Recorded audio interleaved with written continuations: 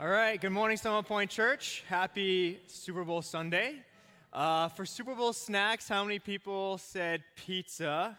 So in the first service, people said pizza, and I was thinking, is that really a snack? Like, do you snack on pizza, or is that like a meal? I don't know.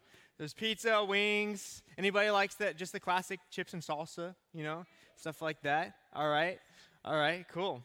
Well, thanks for joining us today. I'm curious, how many people do we have here going for the Chiefs this morning? All right. How many people do we have going for the Eagles? So a couple. Who's rooting for the commercials? Some people, I don't know. The commercials have been a little rough the past few years, I feel like. They haven't been as good, Last service, I said that same thing. I said the commercials hasn't been as good, and I got an amen out of that over there somewhere. So I was like, all right, first amen of the day, great. So this morning we're looking at the Word of God, and every week we come here, we read from the Word of God, we hear from the Word of God. And I hope that during your time throughout the week, Monday through Saturday as well, you have time to spend time with the Lord and hear from His Word as He speaks to you from it. But every time that we approach God's Word, we can approach it in a lot of different ways. Jesus illustrated for us what this looks like in a story. He said a sower went out to sow. And this sower was just throwing out seed everywhere. And some of this seed fell along the pathway that the sower was walking on. And he said, since this seed fell on the pathway, the birds came and they snatched away the seed. And Jesus said, this represents the people who hear the word, but then the devil comes and snatches away the truth that was sown in their hearts. The sower continues to throw out his seed, and some of the seed falls along the ground where it's a little bit more rocky, and so the seed immediately spurts up and it grows, but since there's rocky ground underneath, the roots don't go very deep, and the plant withers away when the scorching sun comes out. And Jesus says these are the people who hear the word and immediately receive it with joy. There's some sort of emotional response, but then when the trials and tribulations of life come, their faith withers away. Some of the seed fell along the area where there was thorns in the ground. And the seed grew up to a plant, but since there was thorns there, the thorns choked the plant, and it did not bear fruit. And Jesus said, these are the people who hear the word, but then they get distracted by the deceitfulness of riches, the cares of this world, the trends of our culture, and they prove to be unfruitful. But some people, Jesus said, are the good soil. And the sower throws a seed, and it lands on this good soil. And these are the people who hear the word, and they understand it, and they bear much fruit, 100-fold, 60-fold, 30-fold. This morning, we are not actually going to be in Matthew 13, which is where Jesus tells that story. This morning, we're actually going to be in Romans chapter 3. But the reason why I bring up that story this morning is because we are talking about something that I think oftentimes people don't understand. And there may be different reasons why people don't understand this topic. It could be pride, it could be something else, I don't know. But people don't understand what we're talking about, which is justification by faith alone, and what that means. That we can be justified, that means to be made right before God, to be declared righteous. Our sin puts us in wrong standing with God, because we've sinned, we've disobeyed Him, we've fallen away from Him. And so we need to be justified or declared righteous before God, to be made right with Him. That's what we have to do to get from this bad place and the wrong with God to be made right with God. But when people hear that we can be justified by our faith alone in Christ alone, that usually doesn't fall on the good soil for different reasons. Sometimes people hear that they can be justified by faith in Christ, and it falls along the path, and they've been so indoctrinated with some religious system that tells them that they have to be good enough for God to love them, or they have to be good enough, or their works contribute something to their salvation. They're so indoctrinated in this way that the devil comes and snatches away the word that is sown in their hearts. Some people, the seed falls along the rocky ground, and they're like, oh, I can be justified by faith in Christ, and they immediately are joyful about this, but then trials and tribulations come in their life, and their faith withers away because it was not really rooted in the first place. And some people hear about the faith that we have in Jesus and how beautiful this thing really is and how it saves us, it puts us in the right with God, and then they start to grow, but they get distracted by the deceitfulness of riches, the cares of the world, the trends of the culture, and they don't bear fruit in their faith walk with Jesus. But for some people, the seed falls on the good soil, and they really understand what it means to be justified by faith in Christ.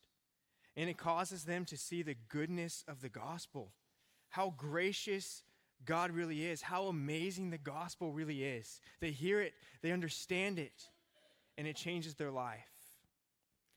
So this morning, which one will you be?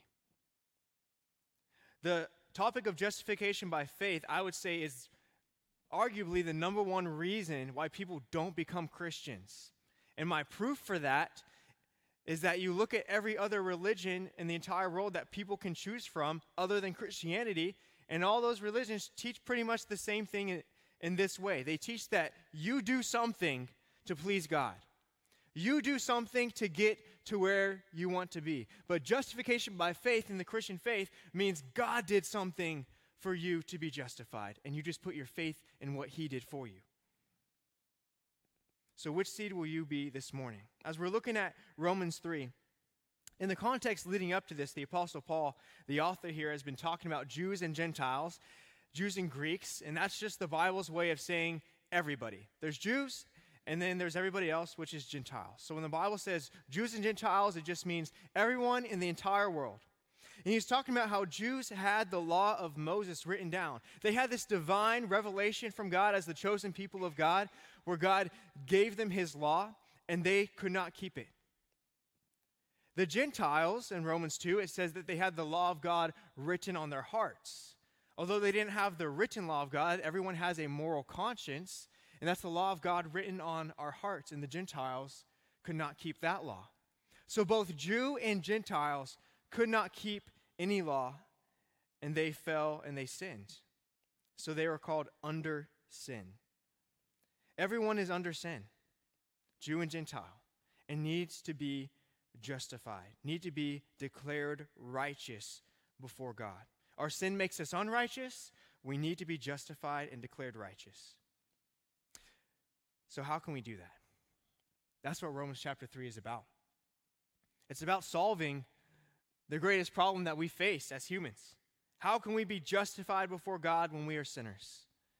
Today, I am going to share the worst news you've ever heard, to be honest with you. And then I'm going to share the best news that you could ever hear. But don't tune me out until the good part. Because if you do that, if you don't hear the bad news and process it and understand it, then the good news isn't really going to be good news to you. And so this morning, as we're looking at the Word of God, let's see what the good news of the gospel is. But first, let's understand what the bad news is. I want to illustrate this text and this scenario in a metaphorical way. I want you to start to imagine that you are in prison. So you got your orange jumpsuit on, and you're in your prison cell, and the guard comes up to your door and says, "It's time to go to court today." And this is a day that you've been expecting for some time. It's Judgment Day. Now, in this metaphorical story, this Judgment Day is not meant to describe our future Judgment Day in the afterlife, where God separates the sheep from the goats and what all that means. That's not what I'm talking about this morning. What we're talking about is what is our standing before God right now on this earth, okay? That's what this is representing. Because right now on this earth, we have sinned. And right now on this earth, we are dealing with consequences of sin. Is everything perfect in our world? No. So we're dealing with consequences of sin right now. So you're in your prison cell. This is Judgment Day. It's been coming for some time, and he comes and he says it's time to go to court. And so you put on your court clothes, and they put the shackles, the handcuffs on you. They put them around your feet, and you're just kind of trudging down the hallway, and everyone's peeking through their prison windows, their bars, and saying, "Good luck. I hope you make it." And perhaps you've been dreading this day, or perhaps you have a naive hopefulness that you'll be fine. You get into the car, you drive to the court, you walk down the hallway, and you sit down by yourself because you've chosen to represent yourself. Now, every time in I don't care if it could be a lawyer show or just some sort of cop show, and they just start talking to the cops without a lawyer, and they choose to represent themselves. I always think, why are you so stupid, right? Why would you choose to represent yourself? That's not usually the smart choice. But so often, what we're talking about this morning isn't the American court. We're talking about standing before God, our judge. So often, people choose to represent themselves before God. And so, like many, you have chosen to represent yourself on your own merits, on what you have done. The judge is God. He is a just judge who must punish iniquity. He is just. His law is perfect, and he has set the standard of goodness and perfection. The prosecutor who got assigned your case, he walks in and he's brutal. He's got this scowl. He hardly ever loses. He's this cocky lawyer. He's got this rich-looking suit on. He is known as the great accuser. He has all the facts, and many have fallen to him.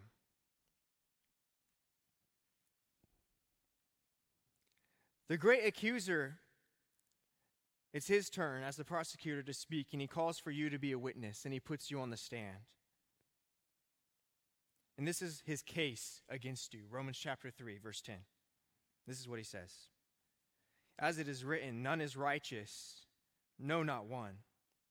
No one understands, no one seeks for God.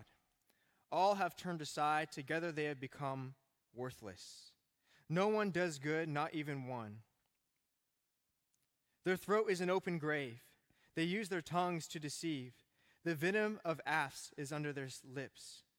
Their mouth is full of curses and bitterness. Their feet are swift to shed blood, and their paths are ruin and misery. In the way of peace they have not known. There is no fear of God before their eyes. Now, this is not just talking about the people that we think are really bad. This is talking about everyone. Everyone. It says no one is righteous. No one understands. No one seeks God. You look at the verse before, in verse 9, it says all, both Jews and Greeks, that's the Bible's way of saying everyone, are under sin. First point this morning is I'm guilty of sin. The prosecutor puts you on the stand and he quotes from the Word of God. There are many verses here from the Old Testament that he's using to back up his case against you before God. He's using the Word of God, and it's true. He puts you on the stand, and he says, you are not righteous because no one is righteous. You've broken God's law. You have not met God's perfect and just standard to be in his presence. No one understands the word of God. The seed has fallen again and again on the path and on the rocky ground and on the soil where the thorns choke up the word. No one understands. No one seeks God. The prosecutor accuses you. He says, you did not seek God. You sought your own ways. You sought your own path. You went your own way and rejected the good path that God had for you in your life. And as we're talking about this, I want to encourage you guys to think about your own life. You are the one on the stand today. You are the one who is being judged. The prosecution continues. He says, you didn't seek God, you sought your own ways. You rejected the path of God, pursued the path of sin. You had apathy to spiritual matters. Even though you knew God existed, maybe you say, I believe in God. You lived as if God didn't exist. And you lived in your heart, believed in your heart on the inside, on the outside, as if God didn't exist. You did not love the Lord your God with all your heart, might, mind, and strength. You do not perfectly love your neighbor as yourself. It says, all have turned aside, together they have become worthless. You have turned aside from the Lord. Like a sheep that went astray from the good shepherd. God is your good shepherd, but you ran away from him. You ran away from the place of safety to the place of destruction. All we like sheep have gone astray. At this point, on the witness stand, you turn to your right and you see the judge. And you see that everything you've done has broken his heart. It has separated you from him.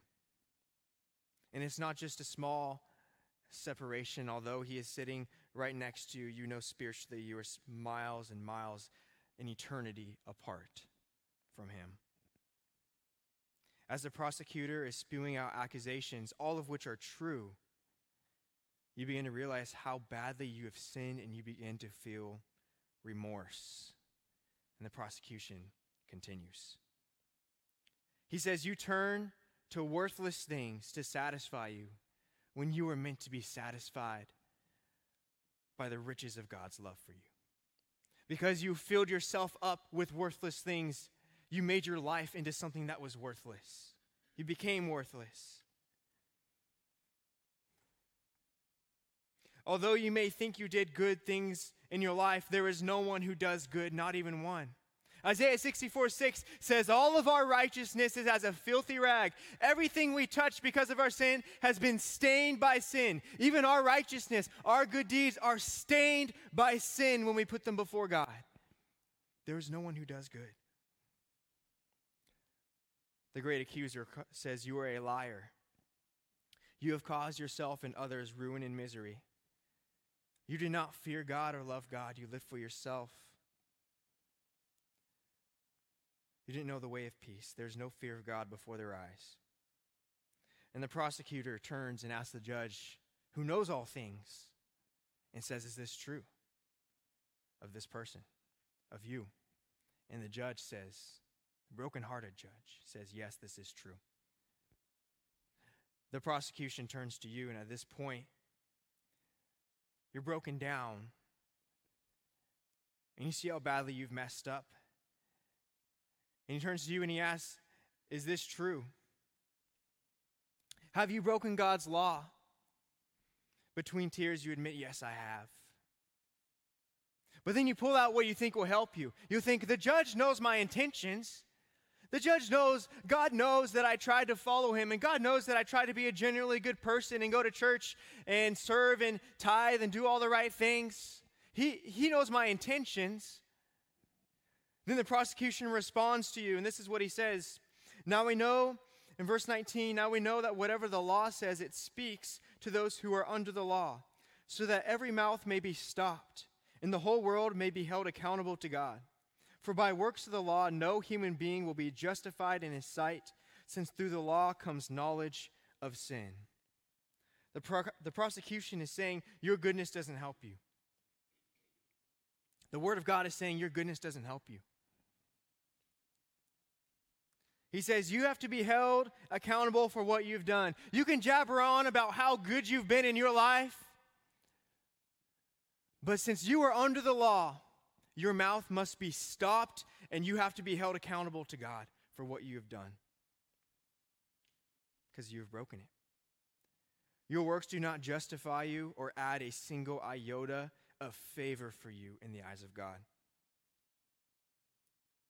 The prosecution concludes his statement by asking you, do you know that you are a sinner? Are you guilty of sin? Do you know that you've broken the law? Has the law revealed, like it says in verse 20, has the law given you the knowledge of your sin and showed you how broken you really are and how you are guilty? You say, yes, I am guilty.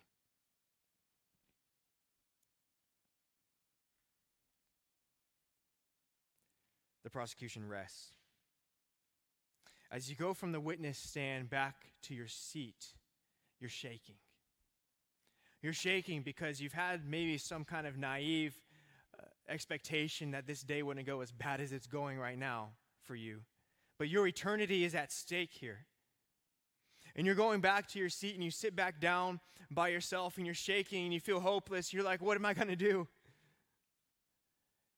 And then someone in the front row of the audience taps you on the shoulder.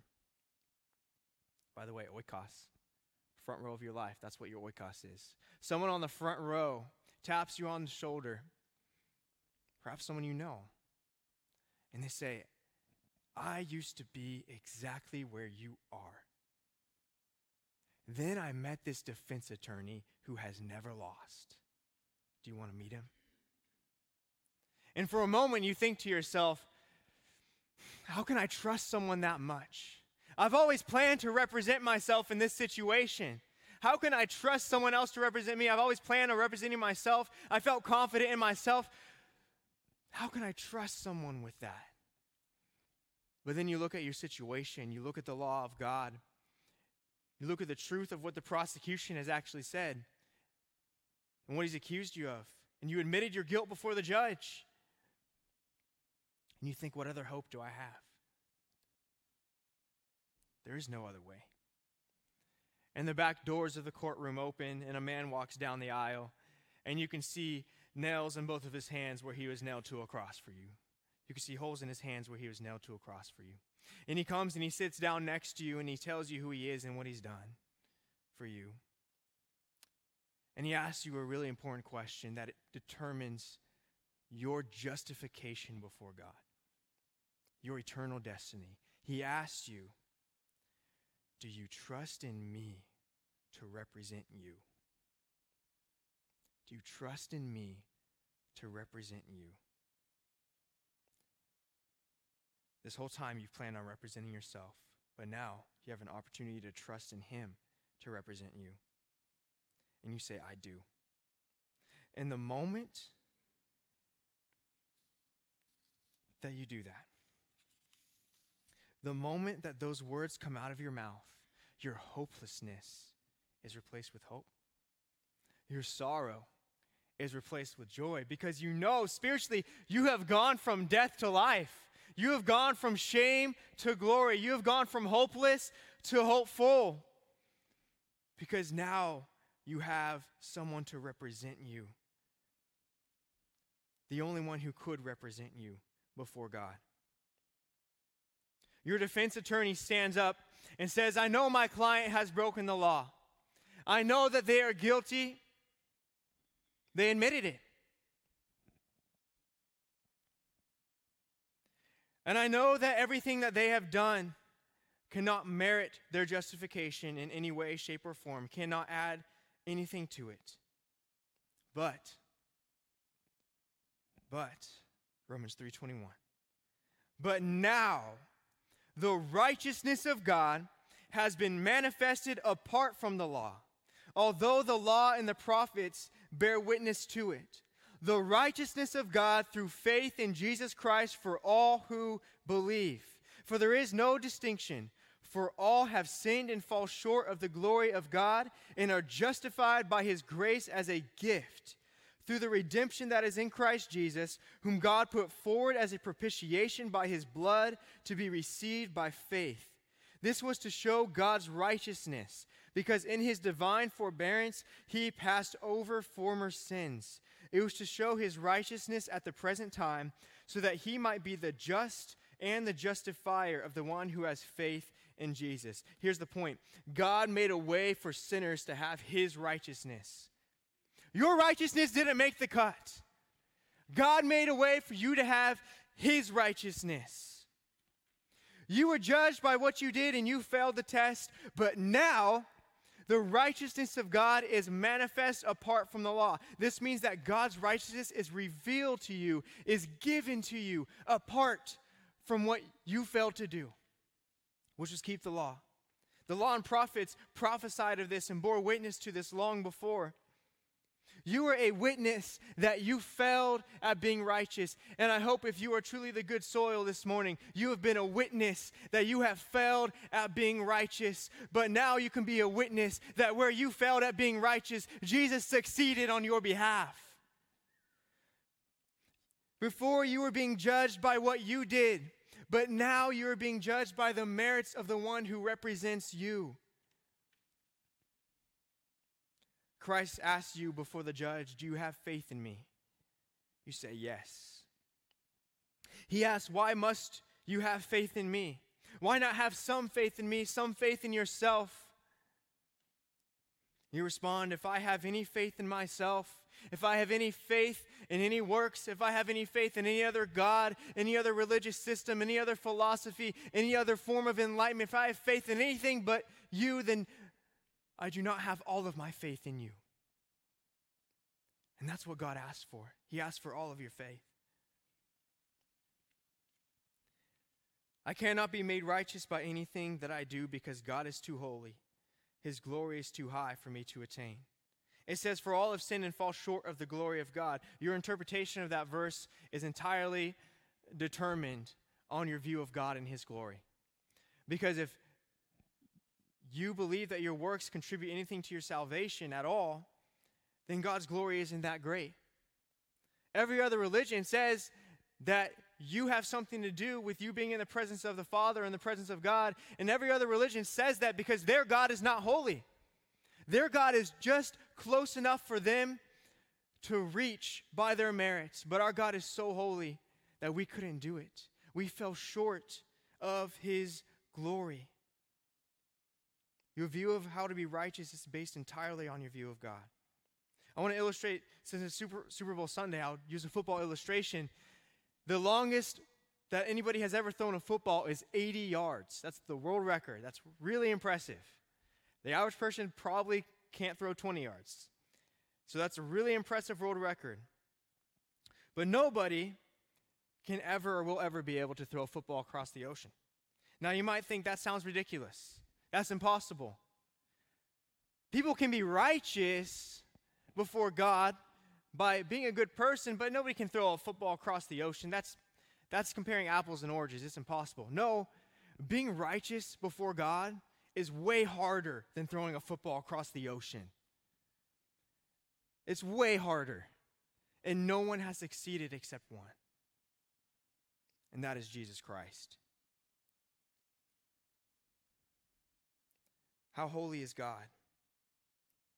If God is holy, then faith is the only way that we can be saved because we have fallen short. All fall short of the glory of God. Some people say, well, Jesus, His sacrifice was good enough to get us part of the way, but then our own righteousness and following after Him, that gets us the rest of the way. Okay, fine. Let's say that's true.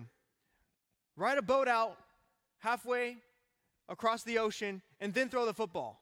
It's still going to land in the water because God is still too holy. You can't make it. Jesus didn't come to get you halfway there. Jesus came to get you all the way there, all the way into the presence of the Father. That's why He says, I am the way. He didn't say, I'm part of the way. He said, I am the way, the truth, and the life. No one comes to the Father except through me. That's it. It's Jesus plus nothing. We all fall short of God's glory. So the only way for you to be declared righteous, that's justified before God, is that it has to be a gift. It's not that this is the only way God made possible. It is the only way God made possible, but it's the only way God could have made possible because we fell. It had to be a gift for us to be saved, for us to be declared righteous. Verse 24 says, and we are justified by His grace as a gift through the redemption that is in Christ Jesus. It's by His grace as a gift. If you have to do something to get it, if you have to do something to get it, then it's not grace. And if it's not free, then it's not a gift. There's no ordinance that can help you. You could cast out demons. You could prophesy. You could heal people. You could tithe. But there is nothing left for you to pay because Jesus paid it all. He paid all of it on the cross for you. The great accuser stands up and says, objection! You can't let this criminal go free. A punishment must be suffered for these crimes. It would be unjust to allow this criminal to go free, so their justification cannot be free. And the judge says, objection overruled. Their justification can be free for them because it wasn't free for me.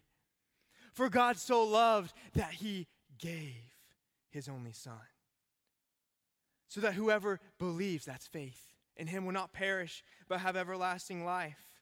Salvation is free for you because it wasn't free for Jesus. He paid it all on the cross. He took your place. Jesus, your defense attorney, submits into evidence the old rugged cross where His blood was shed. Verse 25 says, God put Him forward as a propitiation by His blood to be received by faith. That word propitiation is a word that we don't really use very much in our language today. Back then, it was very common, even in other religions, they would use that word propitiation to say, how can we satisfy our gods?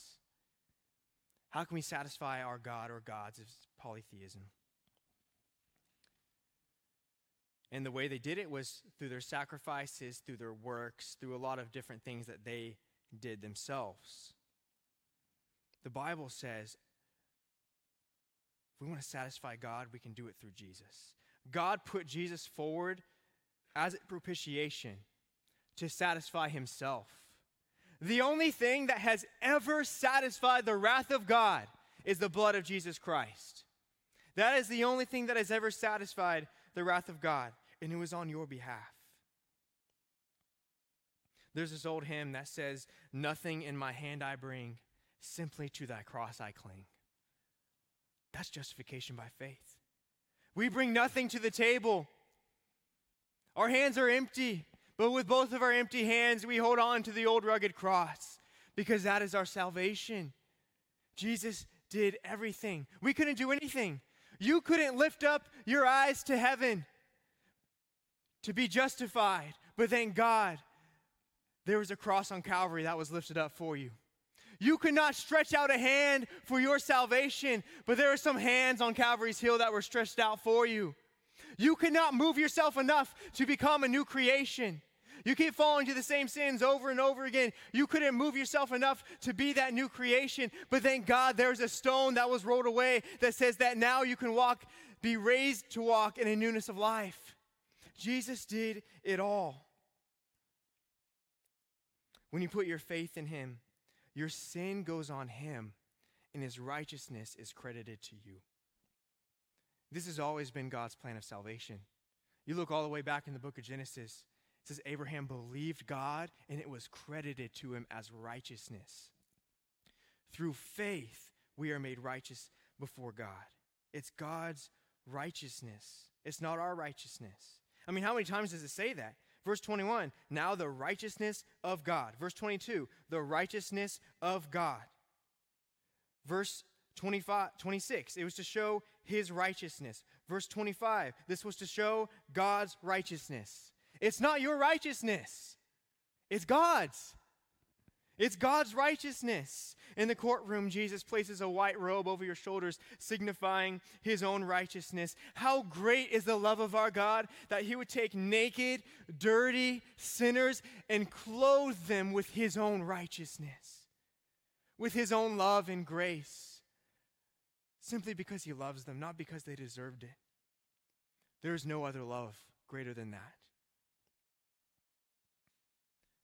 The great accuser, the prosecution, the great accuser at this point is silenced by the cross.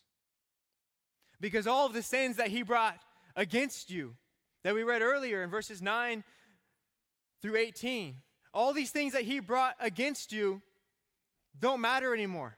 They're dismissed from evidence because it says that it was to show God's righteousness and his divine forbearance. He had passed over former sins. All of these things that the accuser brought against you have now been passed over because they are covered by the blood of the Lamb. They do not count against you anymore. So when God sees you, he sees the perfect righteousness of Jesus. He sees his own righteousness.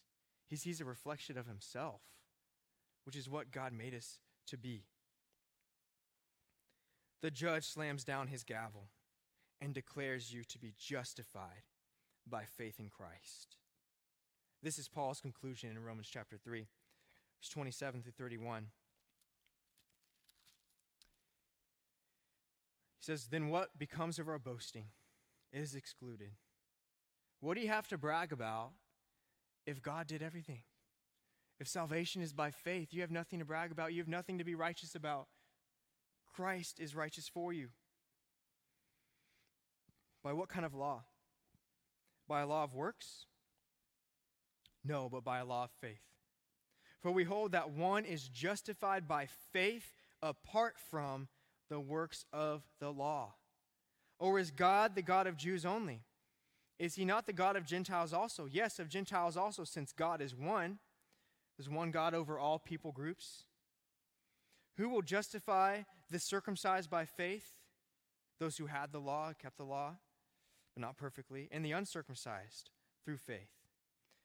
Do we then overthrow the law by this faith? By no means. On the contrary, we uphold the law.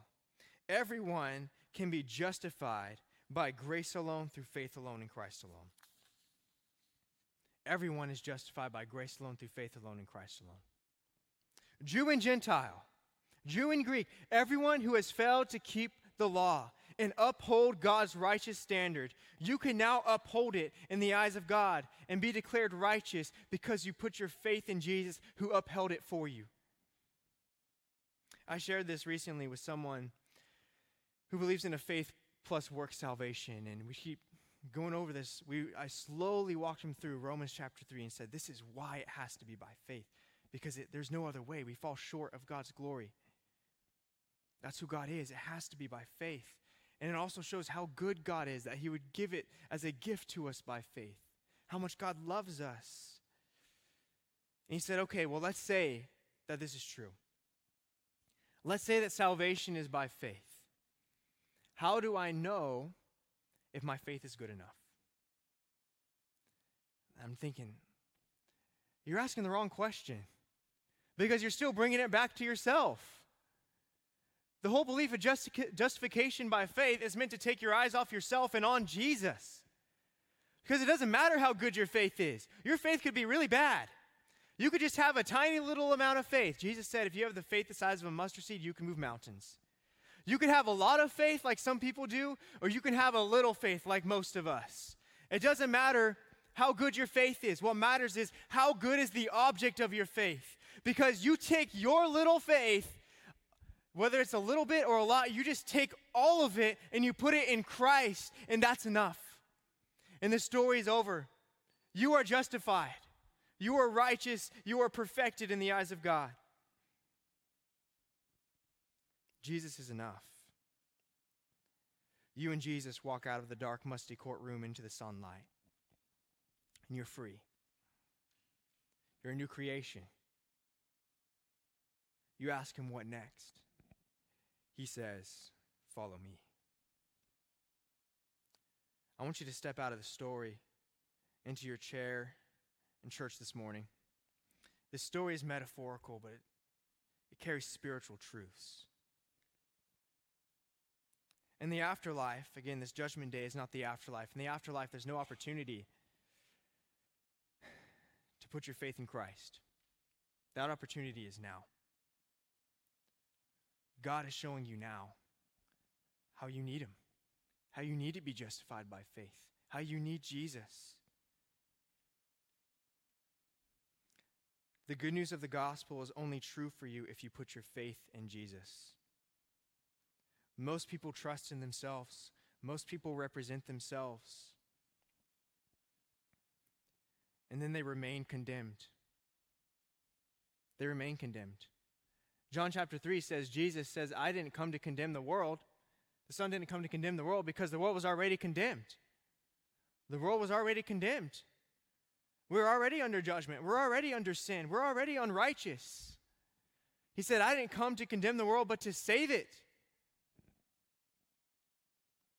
Because for those who put their faith in him, there is no condemnation for those who are in Christ Jesus. This morning, Jesus asked you a really important question. Do you trust in me to represent you? You've put so much trust in yourself. Maybe you've put trust in others. Maybe you put trust in some other God, some other Jesus, some other religious system. I don't know. The Jesus of Scripture, the Jesus of Romans 3 asks, do you trust in me to represent you? Do you put all of your faith in me? God is so good. God loves you so much that he gives you this as a gift. But you have to receive it by faith. Now is the time to put your faith in Christ. This story was to show that you were currently under condemnation, but you could be justified before God. You could be justified before God today. You could be justified before God right now if you put your faith in Jesus to represent you. He took it all for you on the cross. He rose from the grave. He is alive forevermore. In the same way, you can be dead to your old self, to your sin, and Jesus makes you a new creation, a new person. You have everlasting life. And you're saved. You are justified before God. And now you have an opportunity to respond. Let's bow our heads in the attitude of prayer.